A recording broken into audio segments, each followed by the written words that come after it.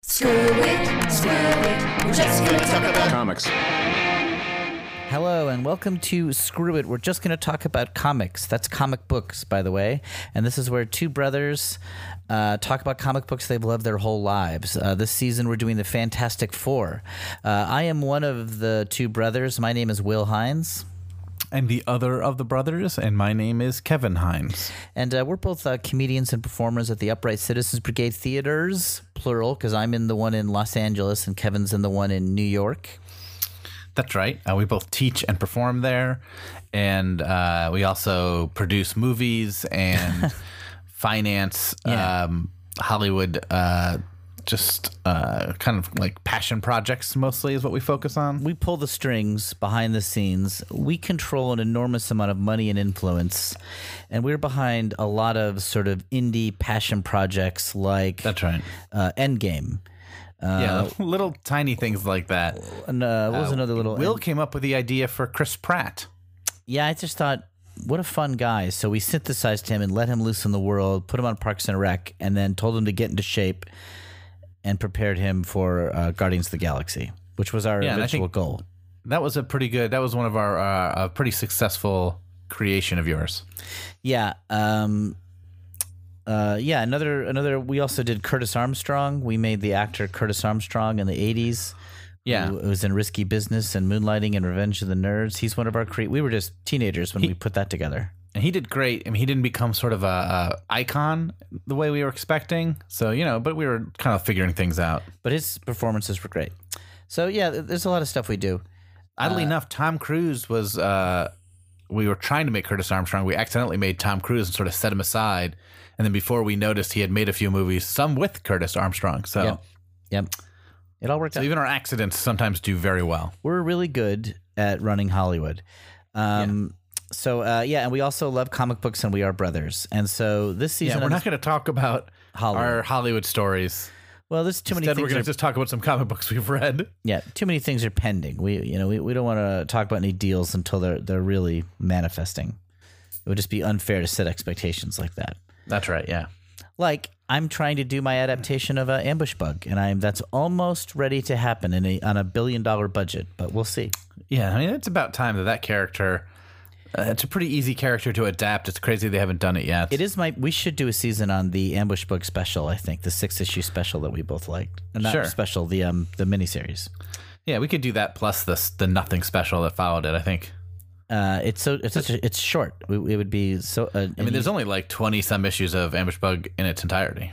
Yeah, but if we focus on just the 6, I think we'll get all the important. Okay, anyway, listen. Yeah, maybe we'll do all DC humor comics. I'm agreeing with you on that. We'll do Amazing Man. So we're doing the Fantastic Four, the original run by Stan Lee and Jack Kirby. They did 102 issues plus a bunch of annuals, and we're doing them sort of in big chunks. And with each chunk, we do one episode where we just sort of recap the plots, and then another episode where we analyze, stuff we didn't get to talk about in the recap. And we are into the good stuff now. The issues we're doing today are very, very good. Yeah, this focuses a lot on the Frightful Four and another Doom story. Yep. And they're good. They're really good. A lot of the goofiness and clunkiness, which I always found endearing, is sort of going away, and the stories are becoming very smooth and well-paced action stories. Yeah, I mean, it's crazy. The first story we're going to cover is about Dragon Man, who's a ridiculous concept, but it's played more serious than...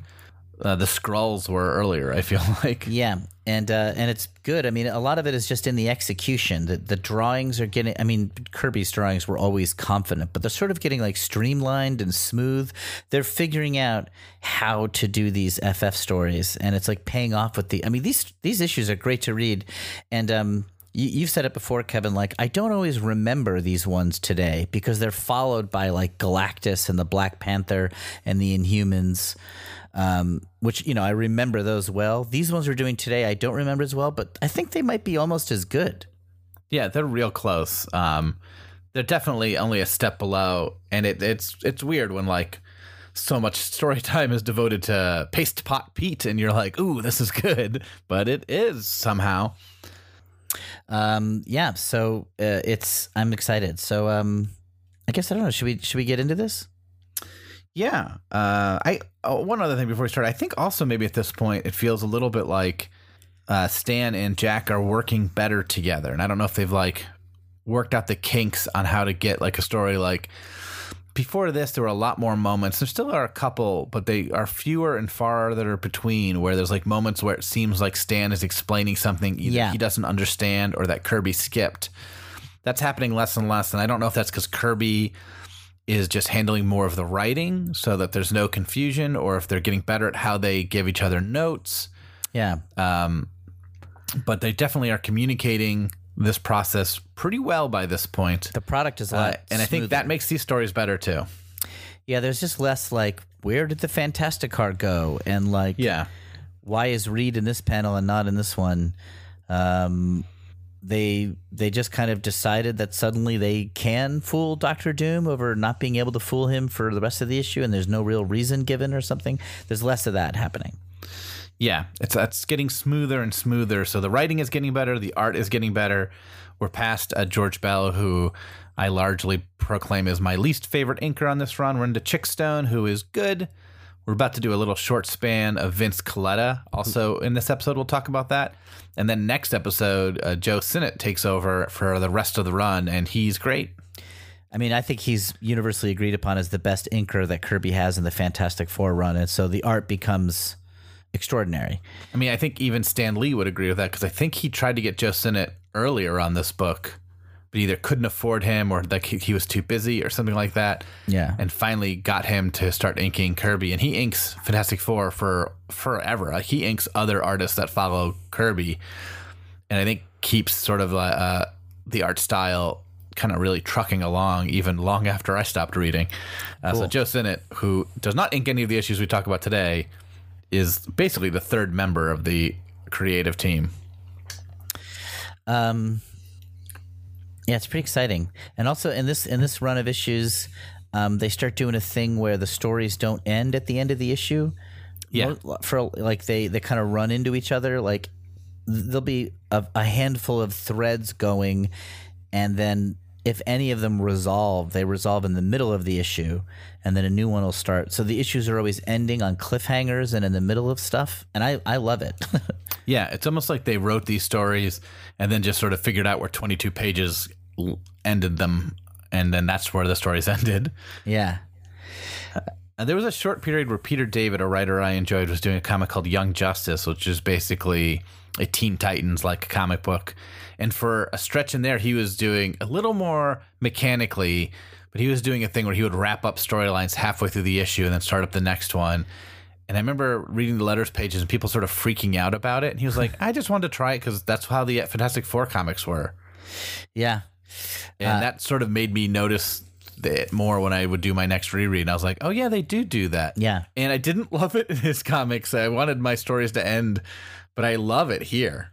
I love it here, too. So I don't know why that is. I mean, Jack Kirby's a genius, and he's one of the all-time biggest innovators in comics, certainly superhero comics. And so when he figures something out, he figures it out. Great. Okay, that's a good theory. Yeah. I mean, it is kind of true, though. It's sort of like, why does, how come when Kubrick does a certain type of shot, it's beautiful, and when somebody else does it, it seems, forced in there? And I don't know, some people are good. There you go. That's my Thanks for tuning in for that sort of analysis. Will Hines, some people are good. I don't know. Just like okay, so critical. Just like, what do you think of that movie? I don't know. Some people make good movies. This guy's one of those people. That was a good movie. I do think that's the most honest explanation you can give sometimes. Trying to explain stuff more than that sounds good, but maybe you don't really know. It's like, I don't know, this person is just good.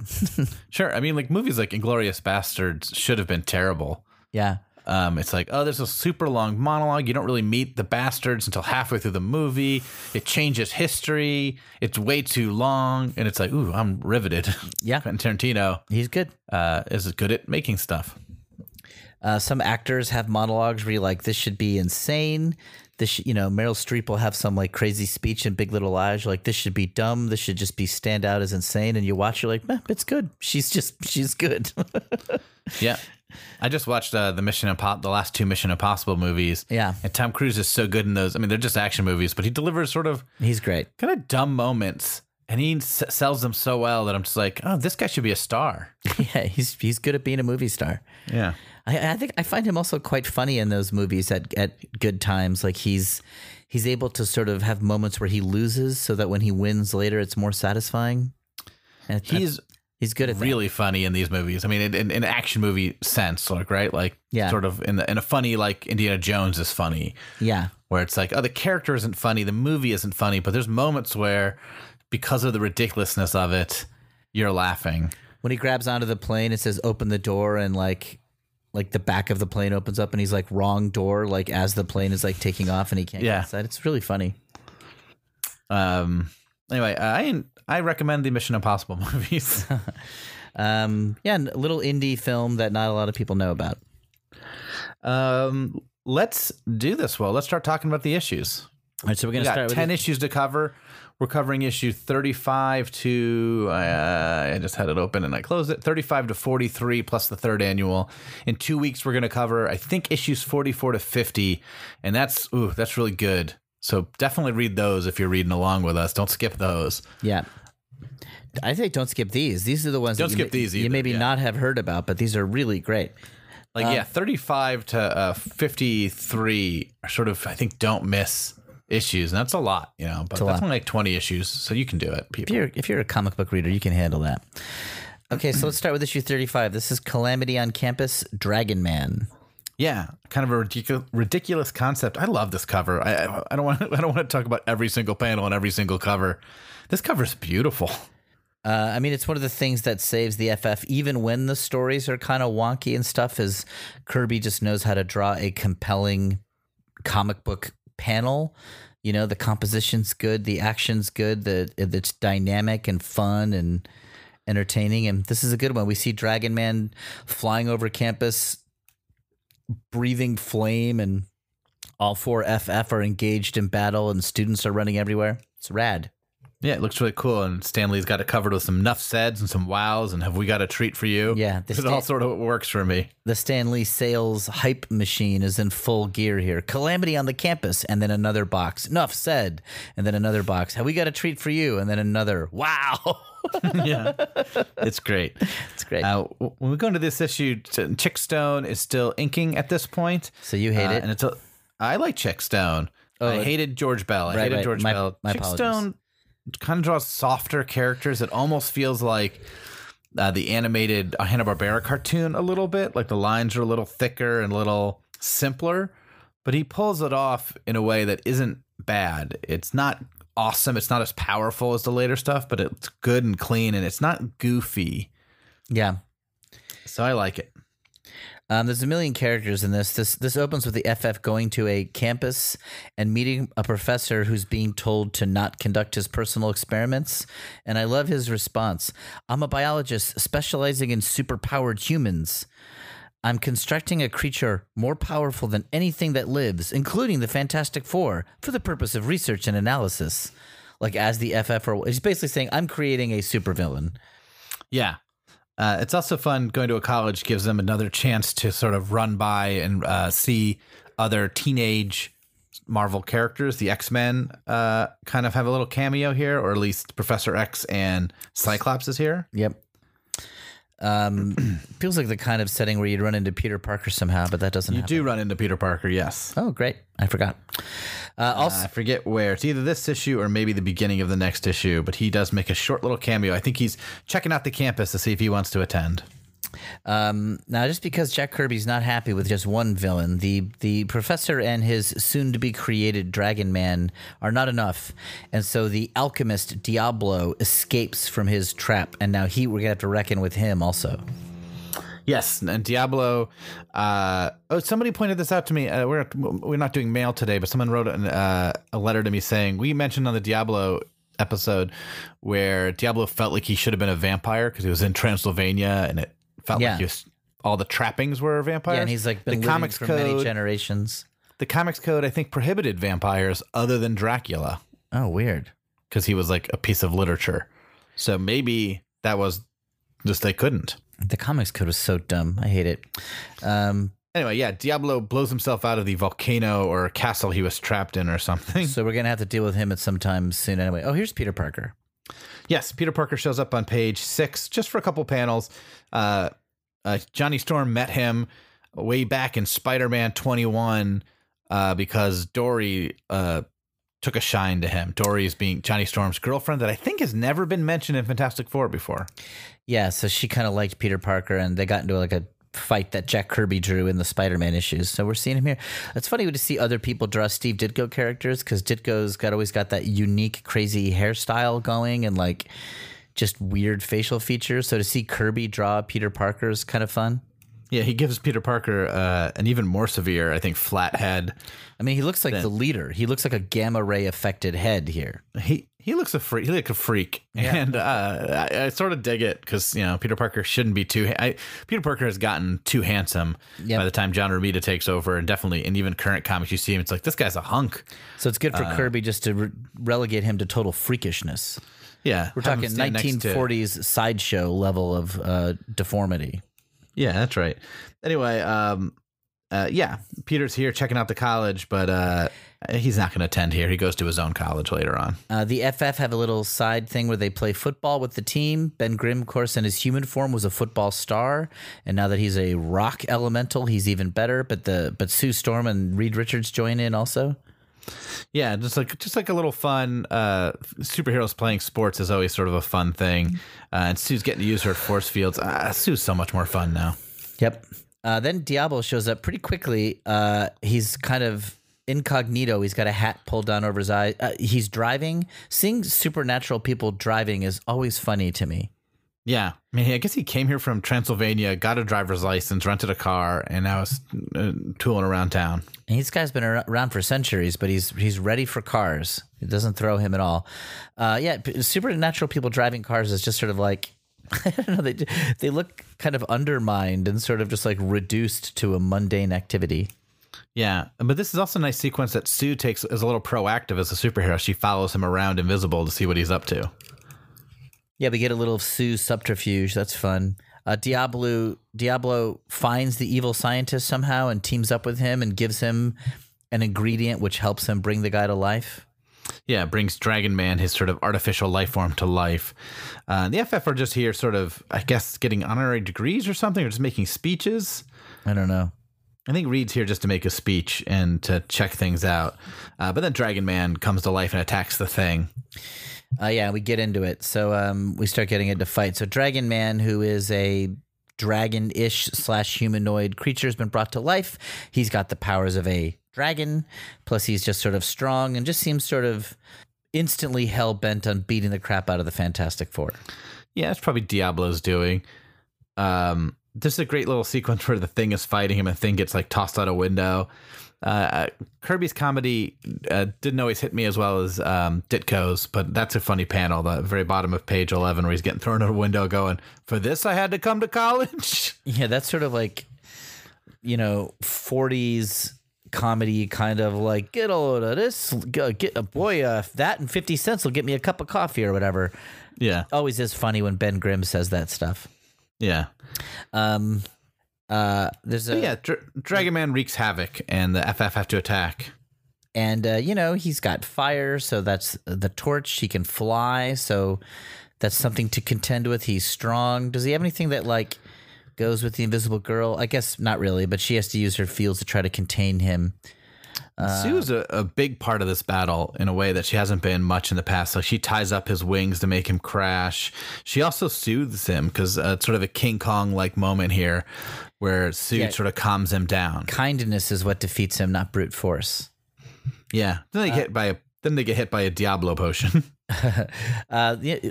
Kirby's always kind of good at like being like, okay, who's the villain? Who are my heroes? What visual things can I create that I haven't done before? How can they use their powers in a way that I haven't seen before? So it'll be like, Diablo's potion is this cool green mist, and then Johnny has to like use his flames to disperse the mist, and we maybe haven't seen that exact thing before. Sue will use her force fields like almost a lasso to like try to contain Dragon Man while he's flying. Like, I don't know, Kirby seems to always challenge himself to be like, what's a new way I can use their powers or something? Yeah. Just skipping to the end of this issue, it ends with Reed and Sue getting engaged, but it's sort of undersold enough that even when I was rereading it, I wrote in my notes, did they get engaged? Well, we don't really see him propose. They're kind of just, they go for a walk on Lover's Lane after the battle's over, and they're just sort of telling each other that they are the one for each other. But there's not like a drop to the knees, Right. pull out the ring moment. So There was a few issues ago where Reed had gotten a ring, but he didn't propose with it. But here, he says, according to tradition, any couple who holds hands and kiss while standing before it will marry within a year.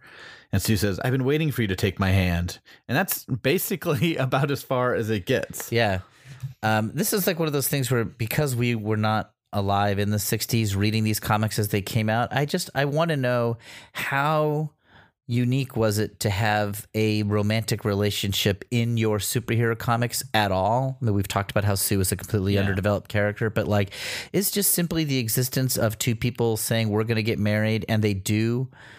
Is that revolutionary? I mean, it seems kind of progressive. It And must have been, because I mean, just looking at DC characters, they all had girlfriends, but none of them had wives at this point, right? It's and also the relationships have always seemed frozen. You know, like Clark was always dating Lois. I mean, this did change eventually, but at the time of the 60s, Clark and Lois date, but they just remain boyfriend-girlfriend for decades, you know, like nothing advances.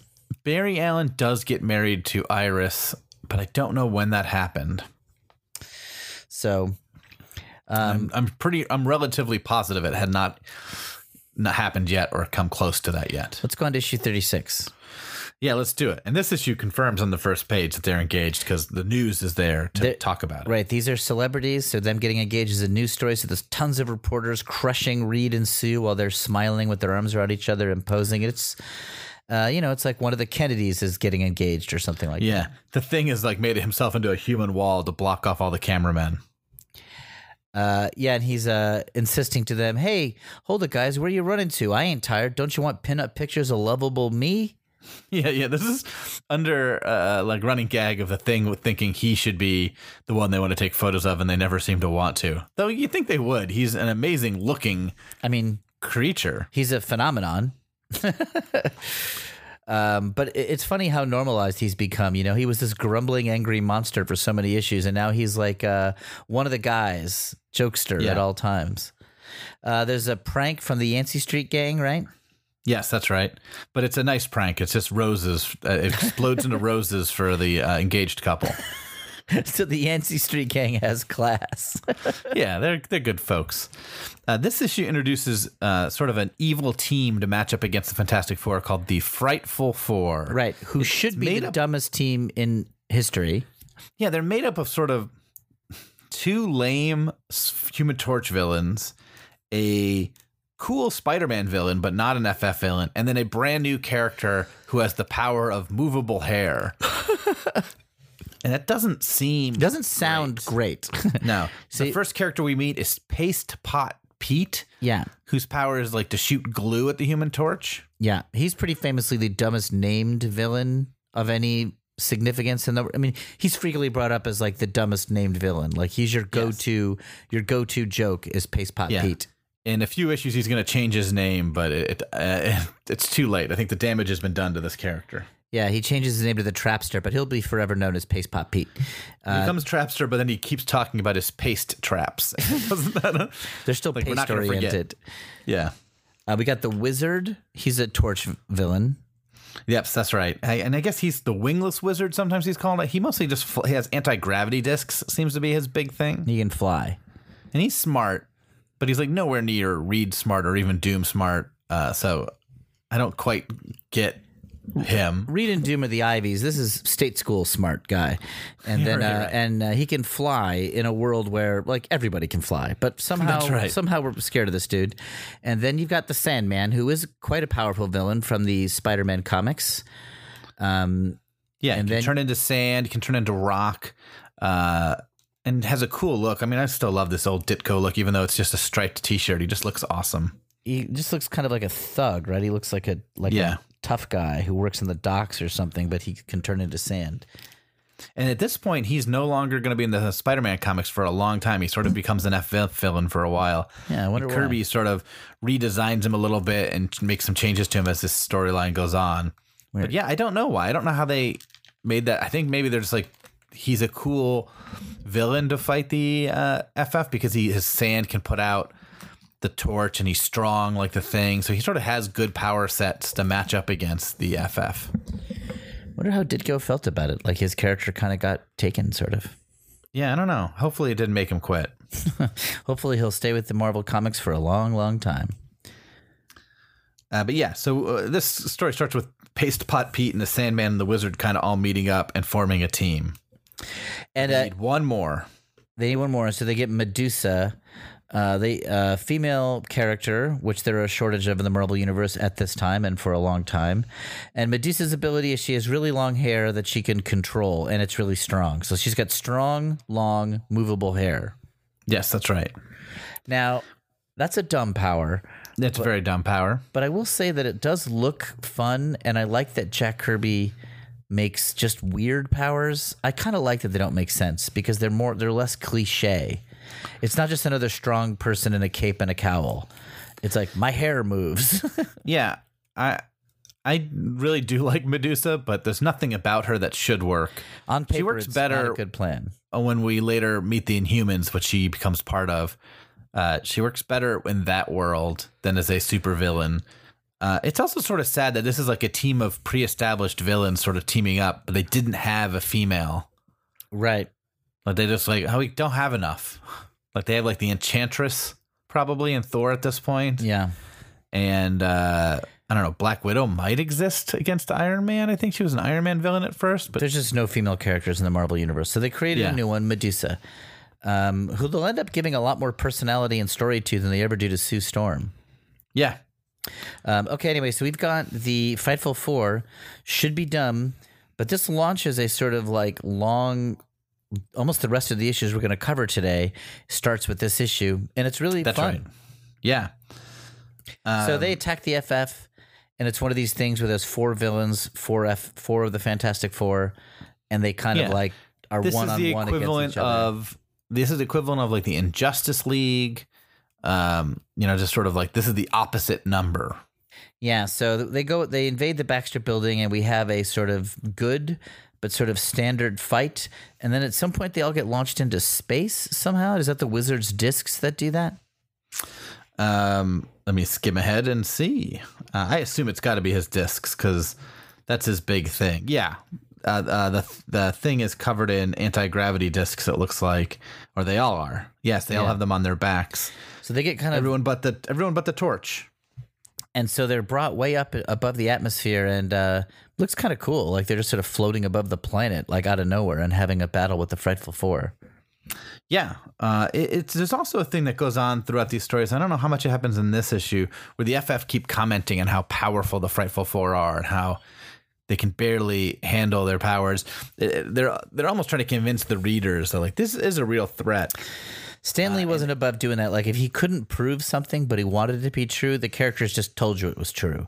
It's like without Reed's planning, we never would have figured this out. And you're watching, you're like, what was the plan? Punch the guy in the face? So this is like the Frightful Four is so powerful. They keep reminding us, even though we're reading it being like, I don't know. You got Sandman and a bunch of weird stuff. I mean, in their defense, they did defeat the FF in their first time attacking them. Also, this is the first time I think that Sue uses her force fields as an offensive weapon. On page 12, she throws force field balls at the heads of the Wizard and Paste Pot. Oh, that's fun. Yeah, that's a really great evolution of her powers. Really important. I don't know how to address this in a I like that Sue has a new hairstyle, and even though I know that she's relegated to just being like the woman, I love when Kirby changes her look. I think that's cool, and that's something John Byrne would do a lot when he would do the FF in the 80s. She's got new hair. She gets a new hairstyle every now and then. I like it. Sometimes it's a plot point where she's mad at the team for not noticing. So I'm glad you noticed. Well, it'll keep her from being mad at you. Yeah, this story ends with the Sue sort of beating the Frightful Four. She kind of grabs the paste gun and glues up Medusa's hair. And then they kind of the Frightful Four are sort of routed, so they sort of take off and run, sort of set off a big explosion and use that to run off. It's kind of a stalemate. Sort of a stalemate. It ends with Reed saying, that, you know, they're going to come back for us, are going to want revenge. And Sue's saying, they're so powerful, so thoroughly evil. I'm frightened. Right. And so once it, like, we're just being told that this is a bad team. Watch out. Okay, so the next issue, 37, it's a Skrulls issue. Yes. This is where things really start to get fun in the Fantastic Four, because now Kirby has created all these characters. Some of them were born sort of silly, some of them were born in good stories, but now he's starting to use them all like chess pieces in a fun way. Like, we know the Skrulls, we're familiar with them and their powers. We're starting to learn their civilization. So when we see them again, the Skrulls are starting to look less silly and more like a true, I don't know, it's like becoming like a Star Trek episode where you're like, well, we know the Klingons, we know the Romulans. Yeah. There's a mythology that's being kind of leveraged, and I dig it. Some of this might be Stan Lee, too. I know he's not behind like, hey, it's been a while since we've seen the Skrulls. Let's bring them back. Yep. Let's, I can totally see Stan doing that. I think he had good taste for like which characters to bring back, and also good taste for tempo of being like, oh, it's been a while. It's been long enough. Let's see this character again, or let's not do this character again. We've done that too much like that recently. Yeah, I mean, we've talked a lot about how Stan gets overcredited as the writer of these stories when he wasn't really doing the plots and often wasn't coming up with the characters. But he certainly was one of the great comic book editors of all time. Like, yeah, picking what stories to do, which artists and inkers to team up, what characters to give attention to. Which books to put his best people on. He just had incredible taste. He is the architect of the Marvel Universe, if not, you know, he's not really the writer, but he's the editor. He's the Barry Gordy, not the Smokey Robinson. Like, imagine if he focused on Doctor Strange and Iron Man at this point, right, instead of the FF and Spider-Man. That's right. Okay, you can't build a superhero universe around something like Iron Man. No, Iron Man will never be a tentpole character in the Marvel Universe. I say that 100% sure. Great. This story starts with Reed accidentally shooting Human Torch with a science experiment. Seems like the smartest man in the universe should know better than just to be firing around superpower altering weapons willy-nilly, but he's not above it. No, and he shoots the Human Torch, which makes the Human Torch's powers kind of go out of control for a little bit.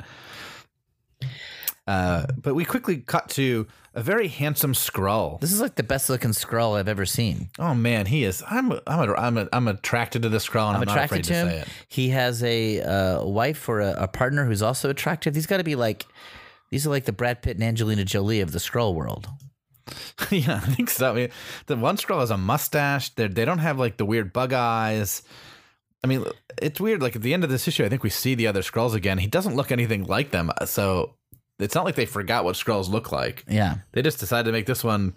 This is like they cast a really good looking actor and he's like, I don't want to put on all that makeup. But this is an evil dude, right? He's a bad guy, yes. Skrull? That's right. He's like into conquering stuff and all that things. Yes. Meanwhile, the FF are going into subspace. And Kevin, what is that? I think subspace might be the negative zone. Yeah, how is it different? We got the negative zone, we got subspace, we got the microverse, and I'm not 100% sure of the differences. Well, I think subspace is the negative zone, and it gets renamed. Okay. It's not the microverse. It's some alternate dimension. And so when they journey into it, which they just kind of do because it's fun, Jack Kirby uses like a photo background, like a photo collage of of real space to represent subspace, or Kirby mocks up some kind of real photograph. I'm wrong. I'm thinking of something else. Subspace seems to be some sort of in between dimension so that they can travel to the Skrulls. Okay, so this is like allowing them to do intergalactic travel, like a tesseract or something, like where they're yes. Okay, well, whatever. It's like one of the many times where the FF just kind of go to another universe, which is something they do like all the time. It's pretty shortly after this they do start talking about something else. I don't know what they call it, but which ends up being the negative zone. So there's this photo collage image of subspace, and there's Yes. got a Stan Lee caption, which I really love, and I'm going to read it now. Oh, it's so great. A personal note. For those of you who might claim our tale is too far-fetched, we offer in evidence this photo, taken by remote control, via a special camera, ejected from the ship at that precise microsecond. Unfortunately, the quality of the picture is a trifle hazy due to the fact that no film made on Earth is specifically intended for use in the murky Skrull atmosphere. Yeah. So it is fun. claiming that this page is a photograph. And also that the FF are real and they took the picture. I mean, that's been firmly established. The FF have met up with Kirby and Lee and told them their stories. I love it. I think it's such a fun caption. It is so weird and so ridiculous, and I don't love it, but I'm willing to accept it in these old stories. And why are they going to the Skrull universe? Do they get threatened by or something? Or do they know that there's a bad guy there? Or are they just attracted to this couple and want to be friends with them? Oh, yeah. Well, they're going to the Skrulls because they want to bring Dr. Storm's murderer to justice. One of Sue's, Oh, right. like, I don't know. If you're going to marry me, Reed, first thing you have to do is kill the guy who killed my dad. And he's like, you got it. And they're on it immediately. Okay, so we get to the Skrull world. There's sort of like humanoid plants running around, Yes. Lots of cool little creatures. which is Kirby's specialty. He's like, oh, I'll design a million little species and just litter the background with them, and we'll never go back to them. Yeah. Yeah, they're not part of the story. They're just there. We'll let some artists in the 80s, 90s, or 2000s turn this into a 12-issue miniseries, but it's one panel in my story. Yeah, we're on Skrull Planet, so we see lots of cool science fiction gadgets and stuff. And this evil, handsome Skrull dude, and I forget what his plan is. It's like to impress the Skrull leader so that he can marry this beautiful Skrull woman or something like that. But he's sort of mean to her, too, so I'm not 100% sure. I think he just wants to be in charge. It's Morat and Anel. Morat is the handsome Skrull man, and Anel is the Skrull woman. They seem to be in love, but he seems like he can't marry her until he's like made his bones by like attacking a lot of stuff. He's also kind of mean to her, but I don't know. Is he meaner than Reed is to Sue later on? I don't know. It's just the way the relationships go in the Marvel Universe at this time. So the FF have a battle against the Skrulls. They discover the Warlord and his plan. We see a lot of the Skrull world. It looks rad. The FF get attacked by the Skrulls, and they're all going nuts. It's a really good battle. The Skrulls also have taken away the FF's powers. Like, not quite, because the thing still is covered in rocks, but he's no longer super strong. He's like weak or whatever. Yeah, and Human Torch can't. Yeah, their powers are all super diminished. Like, he's still Rocky, but he's not that strong. The Human Torch can barely get a flicker going. How does it resolve? It's one of these things where they just stop fighting at some point. Well, what happens is, so the Skrulls have captured the handsome Skrull has captured the Fantastic Four, and he wants he makes a but what is it like? Reed offers them a weapon in exchange to let him go, and the weapon he offers them is the gun from the splash page, and he tests it by shooting the thing, which gives the thing his powers back. That's right. So then the FF win. Yeah, the FF get their powers back, and once they have their powers back, they make short work of the Skrulls. And the king of the Skrulls doesn't like the Warlord because he's evil. Yes. The king And intervenes also, basically and is like, hey, I'm on the FF side on this one. yeah, and the Warlord's also the guy who booby-trapped Sue's dad so that he died. The king of the Skrulls is sort of revealed as sort of like, oh, I don't really hate you guys. Like, we fought, you guys won. You know, that's done. What's done is done. He's honorable. We made a deal at the end of that issue that you beat me and that I would give you your dad back, and I did. But this other guy booby-trapped it. Now that I know he lied to me about that, you know, I'm pissed at him. And we'll take care of him. And so the FF are like, good enough for us. And they go back through subspace and back to the Baxter building. Yes. And they have a wedding rehearsal. Yeah, they do a wedding rehearsal and Thing cries. I love that the Thing cries. That's very He's a softy. Thing. Right. And then we get right back into the Frightful Four. So we've only had one issue away, but the Frightful Four are right back into it. So they're back for issue 38. Yep. And so we see them all planning, and they're demonstrating their powers while they plan for no reason. Medusa gets into the Baxter building somehow, posing as like fashion photographer or clothing designer or something. I'm on page 7. Yeah, you jumped ahead. Yeah, she just disguised herself, I guess, to help Sue design a wedding dress or something like that. Right. But then she uses her hair to tie up Sue. And then the Frightful Four are really in it, and they've kidnapped Sue. They've kidnapped Sue, which is a classic way to start these stories off. Sue gets kidnapped. The rest of the FF jump into action. Yep, they chase after the Frightful Four. And, they're scared because it's the Frightful Four, their greatest enemies ever now. We get into like a little battle. The Frightful Four are very good at neutralizing the FF's powers. They kidnap them, take them to like a remote location. Yeah, and I mean, it's one of the more interesting things because instead of like lots of different traps and stuff, there's different characters are taking them down. Like the Sandman sort of smothers the Torch. Paste Pot Pete then ties him up. Like there is, even though these powers are sort of lame, it is fun to watch these characters kind of use their powers together in ways to defeat these heroes. It is the execution. Like Kirby's just the panels of everybody using their powers. Everything just looks kind of fun, Like it sounds dumb, but a paste gun and movable hair against a rock creature and a woman who's making invisible force bubbles. It looks rad. Yeah. There's even this cool moment, and I'm jumping way ahead now. I guess we're jumping around a lot, where Sue, who's been tied up with her paste bracelets or whatever, paste handcuffs, puts her force field and slides it between her wrists and then expands it to break the paste. It's like, again, another like inventive way to use these force fields. It's amazing she didn't have them before.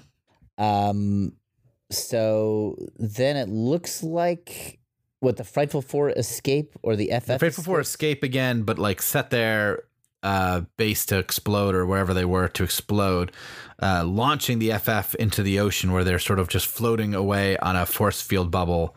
And it looks like the thing has turned back into Ben Grimm on top of everything else. As the issue's ending. So it's like maybe he's been depowered or maybe they all have, but they're adrift in the ocean being kept alive only by Sue's force bubble. Yeah. This is the issue, by the way, where the Paste Pot Pete is now officially the Trapster. Right. So I'm gonna call no longer does he have a Pete silly name. He's something super scary like the Trapster. Yeah, he picked the second worst name. Like he's gone up half a notch. But this is a pretty good issue. I know we skimmed through it a lot, but the action's really fun. These villains have sort of come into their own. Medusa's costume was kind of tweaked a little bit, and she looks cooler now. Though there is moments of, I guess not quite yet. Medusa hasn't quite shown that she isn't all evil yet. That's going to happen soon. But yeah, we this ends on a cliffhanger with the FF floating in the ocean, basically perhaps to die. Next issue. Well, I say this is a good spot to take a cliffhanger break. Oh, yeah. For an advertisement or whatever. Let's take a break and we'll be right back. Hey, it's us again, your hosts, Kevin and Will Hines, and we want to hear from you. That's right. You can email us at screwitspidey@gmail.com. You can tweet at us at screwitcomics. We also have an Instagram account where we post images from the comics that we talk about, and that's screwitcomics on Instagram. That's 3 different ways to connect with us. Tell us your thoughts about the issues we're talking about, or the format of the show, or our life choices that have led us to this point. Reach out and tell us anything, honestly, and we might talk about it on a future episode of this podcast. Thanks for listening to Screw It. We're just going to talk about comics from Campfire Media.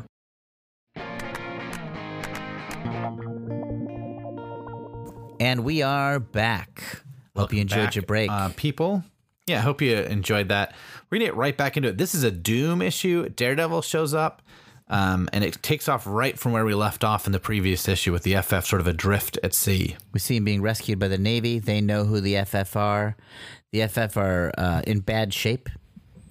Yeah, they're sort of really beaten up, and they've all lost their powers. I'm not quite sure why they lost their powers, but something about that explosion pulled the cosmic rays out of them. It's really, and they don't have them for a while now. Yeah, this is not a short-lived, like, oh, we'll have our powers back in 2 pages. They also lost their powers fighting the Skrulls. They've struggled with their powers recently. But yeah, they're powerless. They're with the Navy. They don't quite know what to do. And the Frightful Four are still out there. Right. So back at the Baxter Building, Reed constructs sort of gadgets to help them simulate their powers. Yeah, it's so cool because he knows villains will still attack them, so they need to be able to fight back. And so, like, the Human Torch kind of wears a suit to let him ignite that looks super cool. I love it. The Thing gets a remote control Thing robot. Does Sue have some kind of device that lets her? Yeah, I think It's like a blur suit. Yeah, that's right. Which I guess she just does not get her force field power back. But she can still sort of be invisible-ish. Oh, it can do it, but it's hard. Like, yeah, none of these powers work that great. Like, Ben is trying to control his robot. It doesn't go that far. Johnny can barely fly as the Human Torch, and it runs out of flames. Sue can turn invisible, but she can't quite get the force fields to work. And they're all just sort of like, oh, this stinks. Looks like Reed doesn't even try to simulate his stretching powers. He's just like, being the smartest person on Earth is enough. Yeah, and then we cut away to Dr. Doom. Yep. Who last we knew was hypnotized and thinking he had defeated the Fantastic Four. And he's back in his kingdom, and there's another hypnotist I say another because the FF is rife with hypnotists as a series. So the hypnotist is going to demonstrate his ability to Doom to try to impress Doom, maybe to get a favor or something. But in demonstrating it, he wakes Doom out of the spell that we had last seen him in. Right. This hypnotist accidentally wakes Doom up, and Doom realizes he was not defeated by the Fantastic Four. He was tricked into thinking it. So he thanks the hypnotist by beating the crap out of him. He's so mad that things didn't go his way. He just beats up the man in front of him for no reason.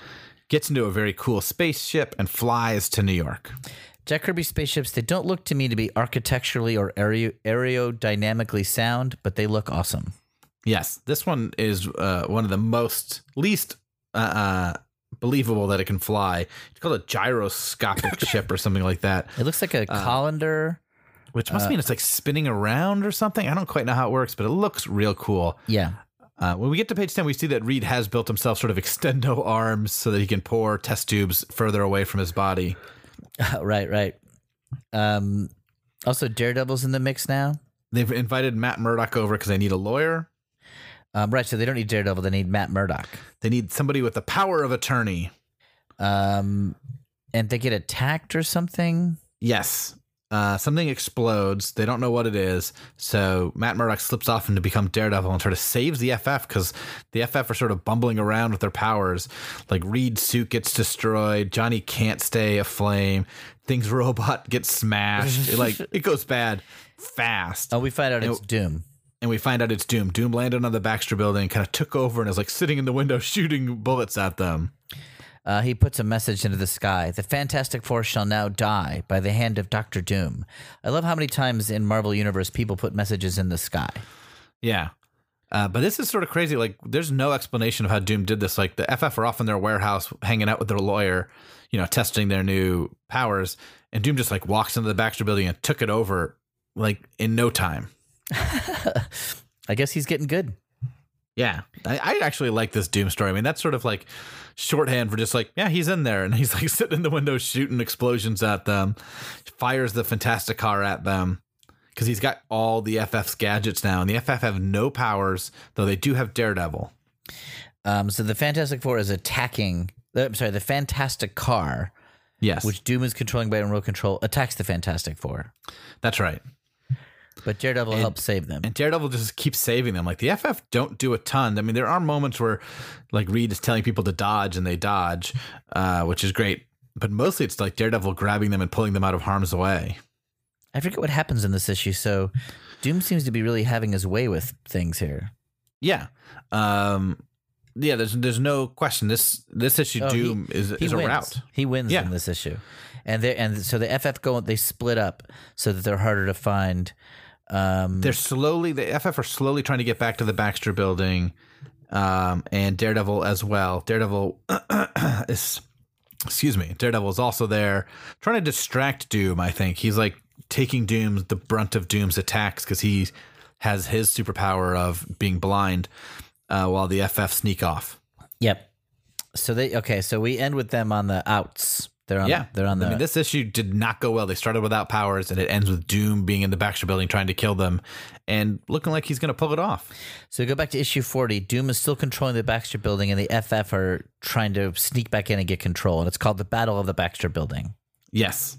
This is the first issue inked by Vince Colletta. So Chick Stone is now gone. Chick Stone was gone 2 issues ago. I think there was a fill-in inker last issue, and now it's Vince Colletta, who I think is serviceable and fine. A lot of people claim, and I believe them because they're smarter than me, that Vince Colletta would alter and erase a lot of Kirby's work when he inked and just change it to how he wanted. So he removed a lot of the Kirby-ness of these issues. Yeah. But these issues still look pretty good to me. So he couldn't completely get rid of it. And he's only on for maybe 4 or 5 issues. He's on basically through the end of this podcast episode. And then next batch, we talk about Vince is no longer inking. I feel like I remember reading a Mark Evener column. Mark Evener, who wrote Gru and who worked with Kirby for many years. Yeah. Saying that Kirby didn't like Vince's inks, but he didn't want to complain because he knew that would make Vince lose work. And he didn't want to be responsible for another guy not getting paid. That's cool. I think Vince was fast. Also, I think he basically was not good, but he was fast. So if you were behind, you could get Vince to do your issue, and it would be okay and done on time. Yeah, I mean, I think he also erased a lot of backgrounds and stuff, or just inked over them or whatever. I will still say I like this guy better than George Bell. The art, at least still has the edge to it that I would want. It still looks heroic. Yeah. Okay, so the FF are trying to get back to the Baxter Building. Daredevil is still helping. Doom is in control. And it's a lot of Daredevil action. I'll be honest to this story. The first 5 or 6 pages is almost all Daredevil. Daredevil is taking on Doom and holding his own with just his little billy club that seems to be able to do just about anything. It turns into a gun. It turns into a shield. He looks rad. He looks great in these issues. Yeah, and he's in his cool red costume, not his short-lived gymnast costume. I think Steve Ditko designed this red costume. Is that true? I think that's true. I think Steve Ditko designed the red Daredevil costume, the red Iron Man costume, the red and yellow Iron Man. That's for sure. Armor, and Spider-Man's costume, which is 3 of the best costumes in the Marvel Universe. Well, I'm not going to look up whether or not he invented this red costume. I'm just going to assume it's true because that's better. Better story. Print the myth. Reed finds the gun that increases, whatever, gives them their powers back, the same one he used on the Skrull planet. That's right. And he gives Sue and Johnny and himself powers back, but not yet Ben. Because Ben is human again. He doesn't want Ben. Ben wants to be human to some extent. So this is sort of a good that he lost his powers. Right. But Doom is just basically still handling this. Doom can take down 3 members of Fantastic Four and Daredevil. So they need somebody. They need one more person. They're losing without the Thing, so they have to turn Ben back into the Thing so they can be saved. And I don't want to hype this up too much. This is an incredible ending to this story. This is really good. So Ben gets zapped. He turns back into the Thing. Poor Ben. It seems so cruel, Sue says. At some point, Reed says, for better or for worse, the Thing must live again. And the Thing is pissed. First of all, Doom is beating up his friends. Second of all, because of Doom, he has to be a monster again. And so the Thing single-handedly just takes down Doom. He just punches Doom, and Doom's throwing everything at him. Doom is puts a device on his back that covers him in rocks, or makes him heavy, and then he zaps him with this rock ray that covers him in rocks. Yeah, and the Thing just shrugs it off and pushes through it, and there's lasers, and the Doom is getting more and more scared as the Thing won't fall. And the Thing gets up to him, grabs his gauntlets, crushes his hands. Yeah, and just rips him apart. Just shreds Doom's costume. And Doom whimpers off and runs off. They have to let him go because he's an ambassador or what. He has diplomatic immunity, which doesn't make any sense. This guy invaded their headquarters and tried to kill them. And they have to well, you can leave now. But he crushes his hands. I love it. He maimed him. I mean, it's brutal. And he does it single-handedly. The FF and Daredevil couldn't do it. And the Thing was oh, screw this. I'm taking this guy down. Yeah. It's a Thing on a rampage. Yeah. And it ends with the Thing quitting.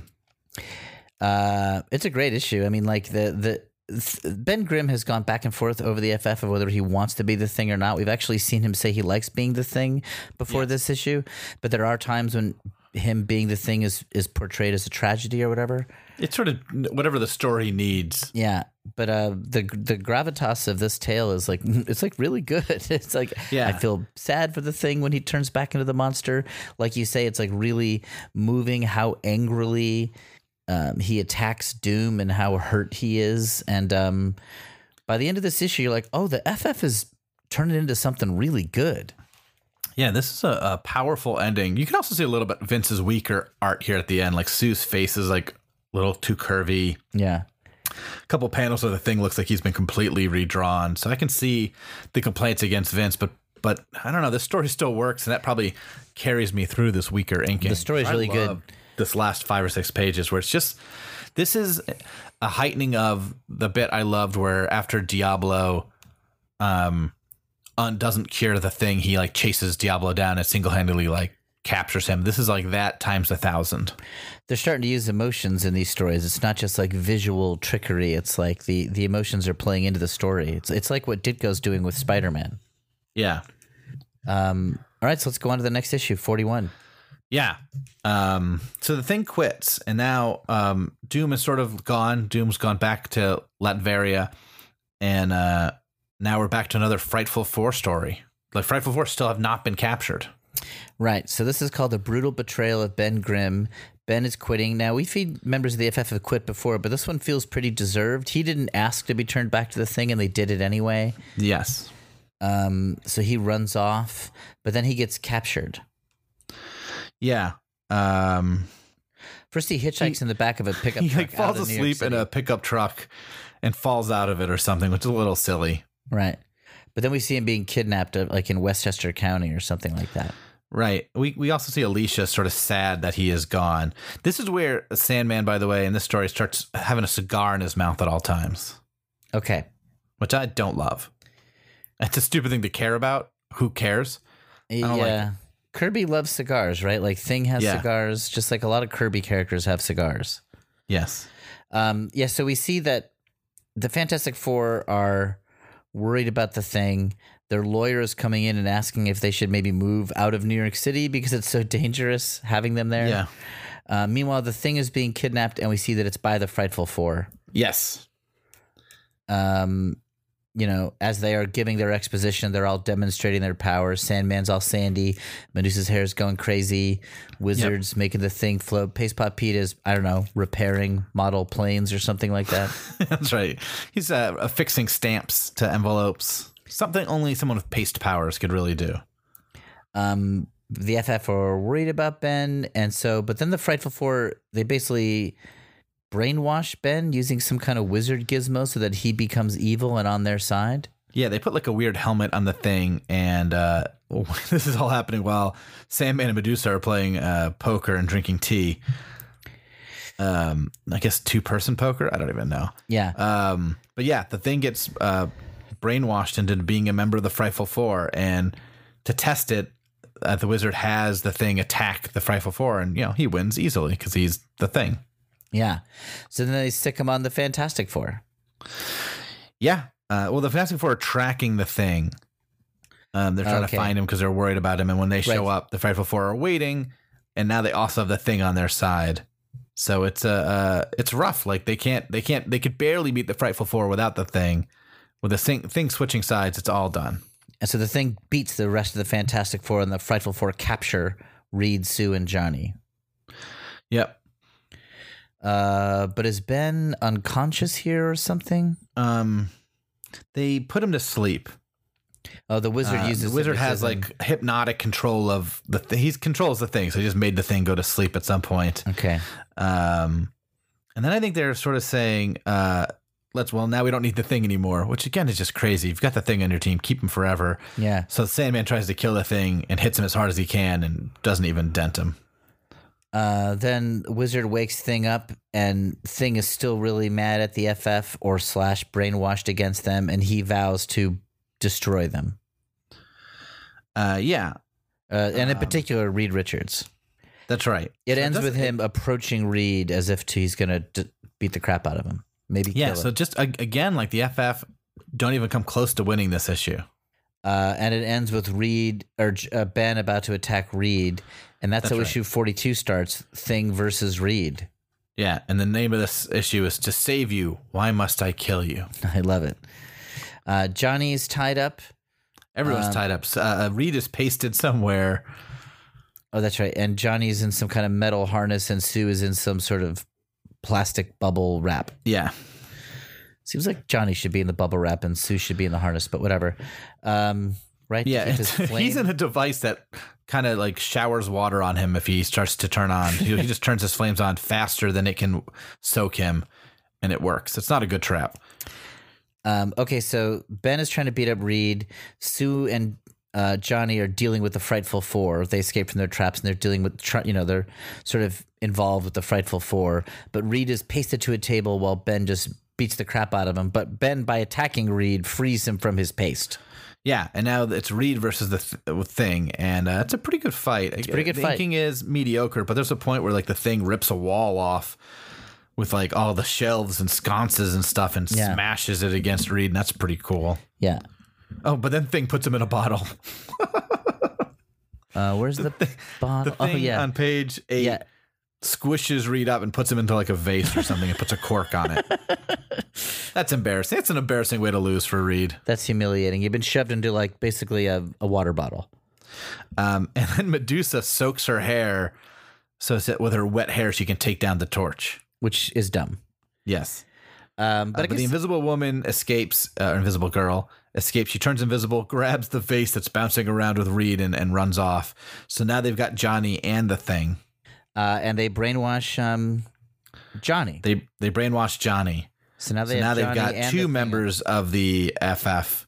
That's right. I should also say at this point, it's interesting that this happens this issue. Last month, 2 months ago, issue 40 was the last issue of Strange Tales to feature Torch and the Thing.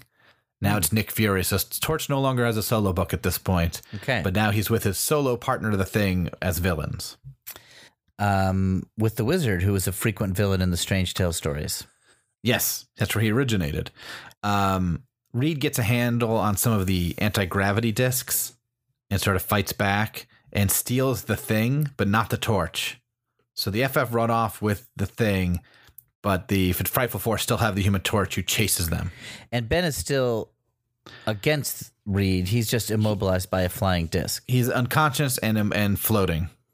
Or maybe he's conscious, but he's floating around. He has no power because he's weightless. Okay, so Evil Thing is in the hands of the Fantastic Four. That's right. Evil Torch, or so we think, is don't tell.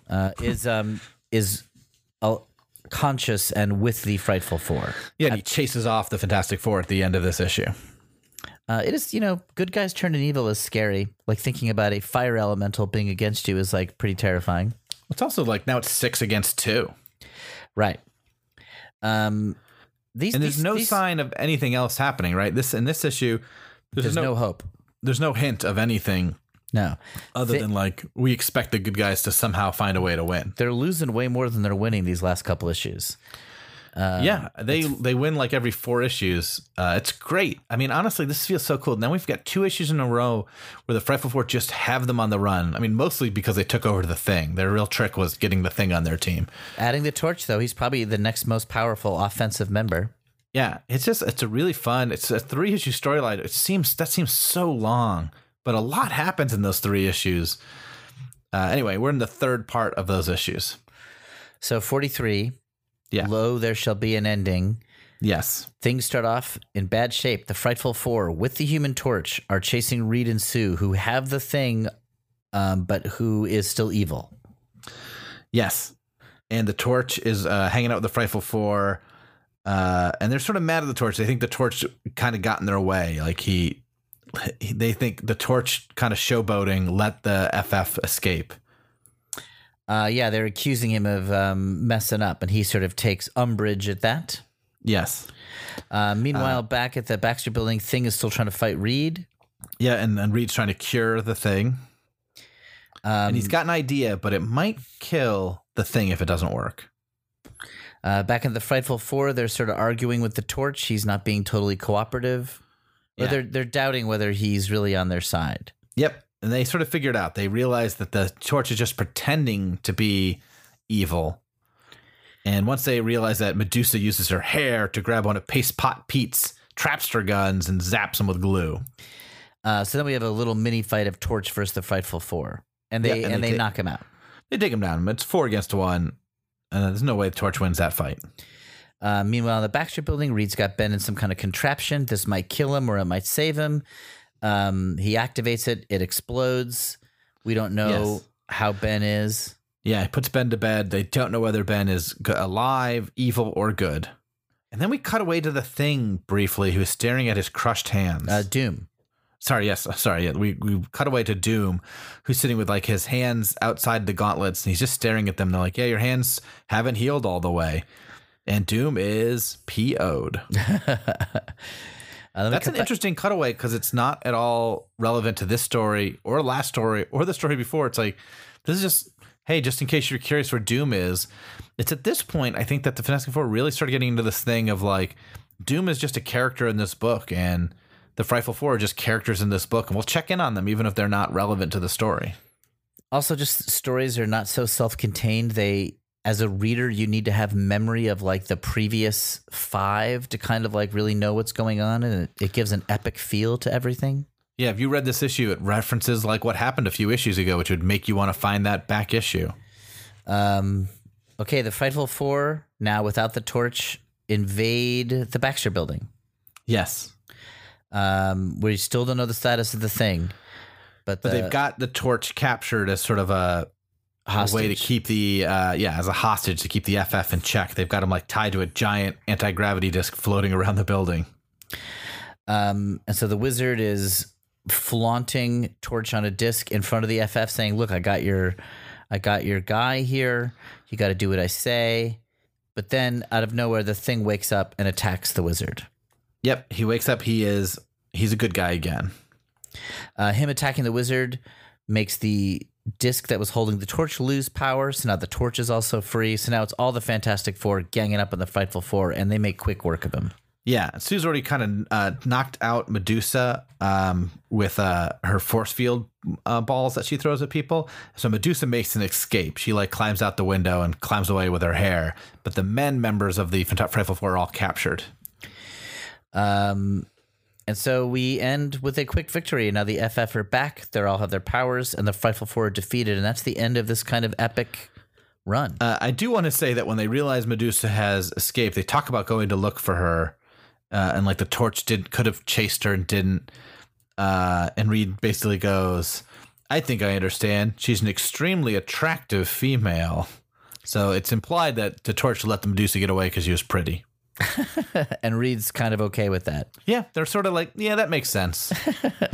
That's right. But Ben is back. He's on the team. He's sort of given he's sort of bedridden. In fact, I don't think the Thing ever fully had his strength. He just had enough strength to like reach up and grab the Wizard and crush the plate. He couldn't get out of bed, but it was enough to turn the tide. Yeah. So like they're all back together, and the team is reunited. And this is sort of an ending. Like there's not really any loose ends other than Doom swearing revenge. Yeah, things are kind of tied up. Yes. And it's like when you finish this, you're like, oh, this book has become something better than it was. The battles are better. The emotions are lending themselves to the story. Villains that previously seemed silly don't seem so silly anymore. It's asking us to have a longer memory of what's happened before, and they're using that to make things pay off. The Fantastic Four is becoming awesome. Yeah. This was a thing that happened. I watched these shows, Buffy the Vampire Slayer and Angel. Yeah. And when Angel started, it was a spin-off of Buffy about a vampire with a soul. Okay. And in that show, they were trying to do more Case of the Week episodes so that people could just tune in any week and enjoy it versus Buffy, which kind of had a longer mythology. But, you know, the writing of the show was geared towards serial storytelling. So somewhere like in season 3, all of a sudden this storyline just got longer and longer and longer. I remember watching it and all of a sudden realizing, oh man, like the last 6 or 7 episodes have been like a day and a half of real time. Yeah. And it was so cool to sort of realize that as I'm watching, it's just like, oh, this is why I'm getting so into it. I can't wait to see how this wraps up, and it just gets bigger and bigger. And the same sort of thing is happening here, where it's like this was just the Frightful Four attacking, or Doom. Like this was really just the Thing walking off after beating Doom, and it turned into this 3-issue battle with the Frightful Four that held up for 66 pages. Yeah. It's pretty cool. We got one more story we need to cover, Will. The annual number 3. Yeah, this is a big one. This is kind of a famous annual. This is where Reed and Sue get married. Yeah, that's what I mean by a big one. It's a huge deal. Like, I mean, it sort of set the standard that I think for a while weddings happened in annuals. This is also, it's an excuse to have guest stars of basically almost every single character from the Fantastic Four mythology and the Marvel Universe. Yeah, every hero, every villain, even Patsy Walker shows up in a cameo. Red Ghost is here. Everyone is here. Every hero's been invited as a guest, and every villain wants to screw it up. That's right. Because Reed and Sue are celebrities. So this is like a society event. It's the front page of the newspaper. Yes. Matt Murdock, their lawyer, is there. The Avengers are here, and everyone is attacking. It's just wall-to-wall battle with like every character. I don't know if it's a good story. It's probably not. It's just like a fun story. It's good in the sense of like, oh, it's just cool to see all these characters in the same story, which probably has never happened on this scale. This is the Infinity War of its day. Yeah, and it's just like fun, big crossover event. It's cool. It becomes like a template for a lot of annuals and like special events. Just like cram a lot of heroes into the story. Yeah, and it's this big battle, and just like the city's getting destroyed and everything is going wrong until the Watcher shows up with a new weird design that makes him look like a giant baby more than ever. Yeah. And, you know, the Watcher is not allowed to interfere, so he interferes. Totally interferes. And gives Reed a device. To let him... Or offers Reed to pick a device, I guess is what really happened, right? Yes. He'll bring Reed to the devices and tell him one of these will help you, but I won't tell you which one. And so Reed has to figure it out. Yeah. And the device Reed steals kind of like undoes everything that happened. It's a subatronic time displacer. Yes. Okay. There we go. Capable of transporting living beings back to the immediate past. So they'll go to where they were before they attacked with no memory of what has happened since. And then I guess for some reason not attack this time. Yeah, then for some reason they also lose the urge to do what they were going to do at that moment. Yeah. Does Reed forget it or does everyone else forget? Everybody forgets it. The one responsible losing memory, I think everyone forgets it except for maybe the FF. It's not clear. Yeah. Maybe even the FF forget it. With no memory of what has happened. I think everyone gets, I think maybe just the villains forget. Oh, no, I think everyone does because it's not like the people in the city remember. Yeah, so everybody forgets. And so then they just have a wedding with no problems on the last page. Yeah. And we have a little cameo by Stan and Jack who don't get let into the wedding. Yep, they are wearing top hats. Yes. And overcoats, and they're trying to get in, but they're not on the list. Yeah, and this is was in the Fantastic Four and the Silver Surfer movie. Stan Lee is not allowed into the wedding. Oh, really? Yeah, they recreate that moment. Weird. I never saw that movie. Well, you missed a bad one. You missed a real bad movie. That's the annual. Whenever I read this annual, I think about the Kurt Busiek series Marvels. Yeah, me too. It's the first thing I always think about. Which is like what came out in the 90s, where Kurt Busiek wrote like the history of the Marvel Universe, but as seen by normal people. Yes. And when they get to the Reed and Sue wedding, it's like a one panel thing, which is like, oh, Reed and Sue got married. Nothing happened and everything went totally smoothly. Yeah. It's like, oh, I was amazed nothing bad happened. I'm glad. Because from the point of view if you don't know the real story, you're just like, okay, they got married at this point in Marvel history. You don't realize that everything went bad and got sort of undone. That is a really cool moment in Marvels, and I think about that all the time. I like it. It's fun. Yeah, this is a fun annual. It's not quite as momentous. It's first of all, it's only one story, and then it's filled with reprints afterwards. Right. It's not quite as cool as like the Namor attacks New York story from the first annual, or the Doom origin of the second. Right, but this is more like a big tentpole life status quo moment, and it's like a fun adventure with kind of all these characters showing up. Yeah, it's fun. It's very, very fun. It's also the last Vince Coletta issue. So next time we'll have Joe Sinnott. And also next time we begin the Inhumans era. And as good as these stories are, it takes a huge step forward again.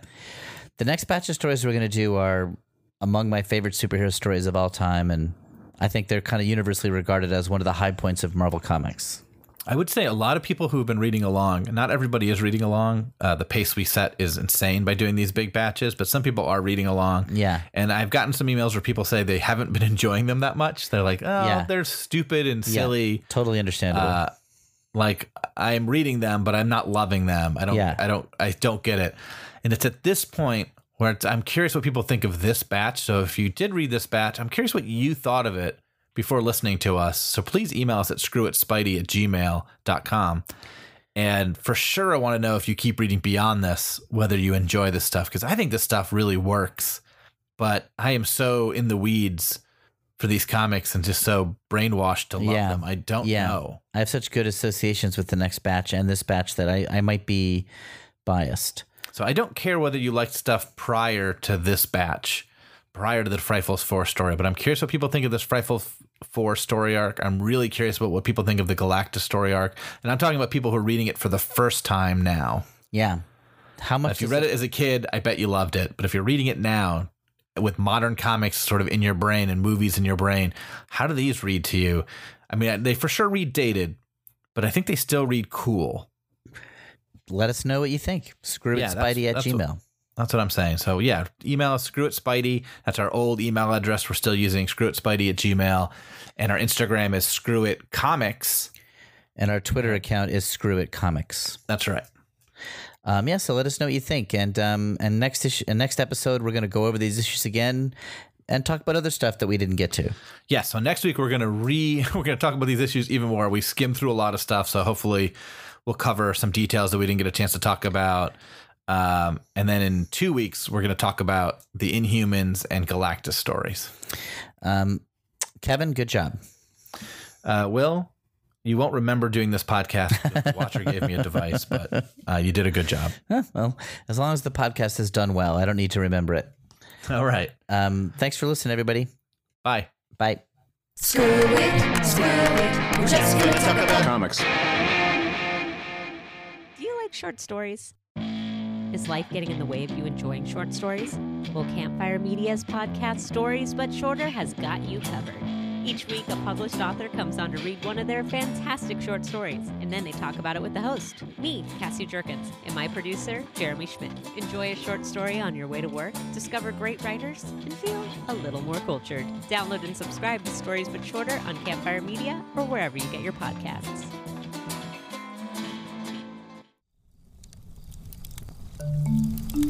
Campfire.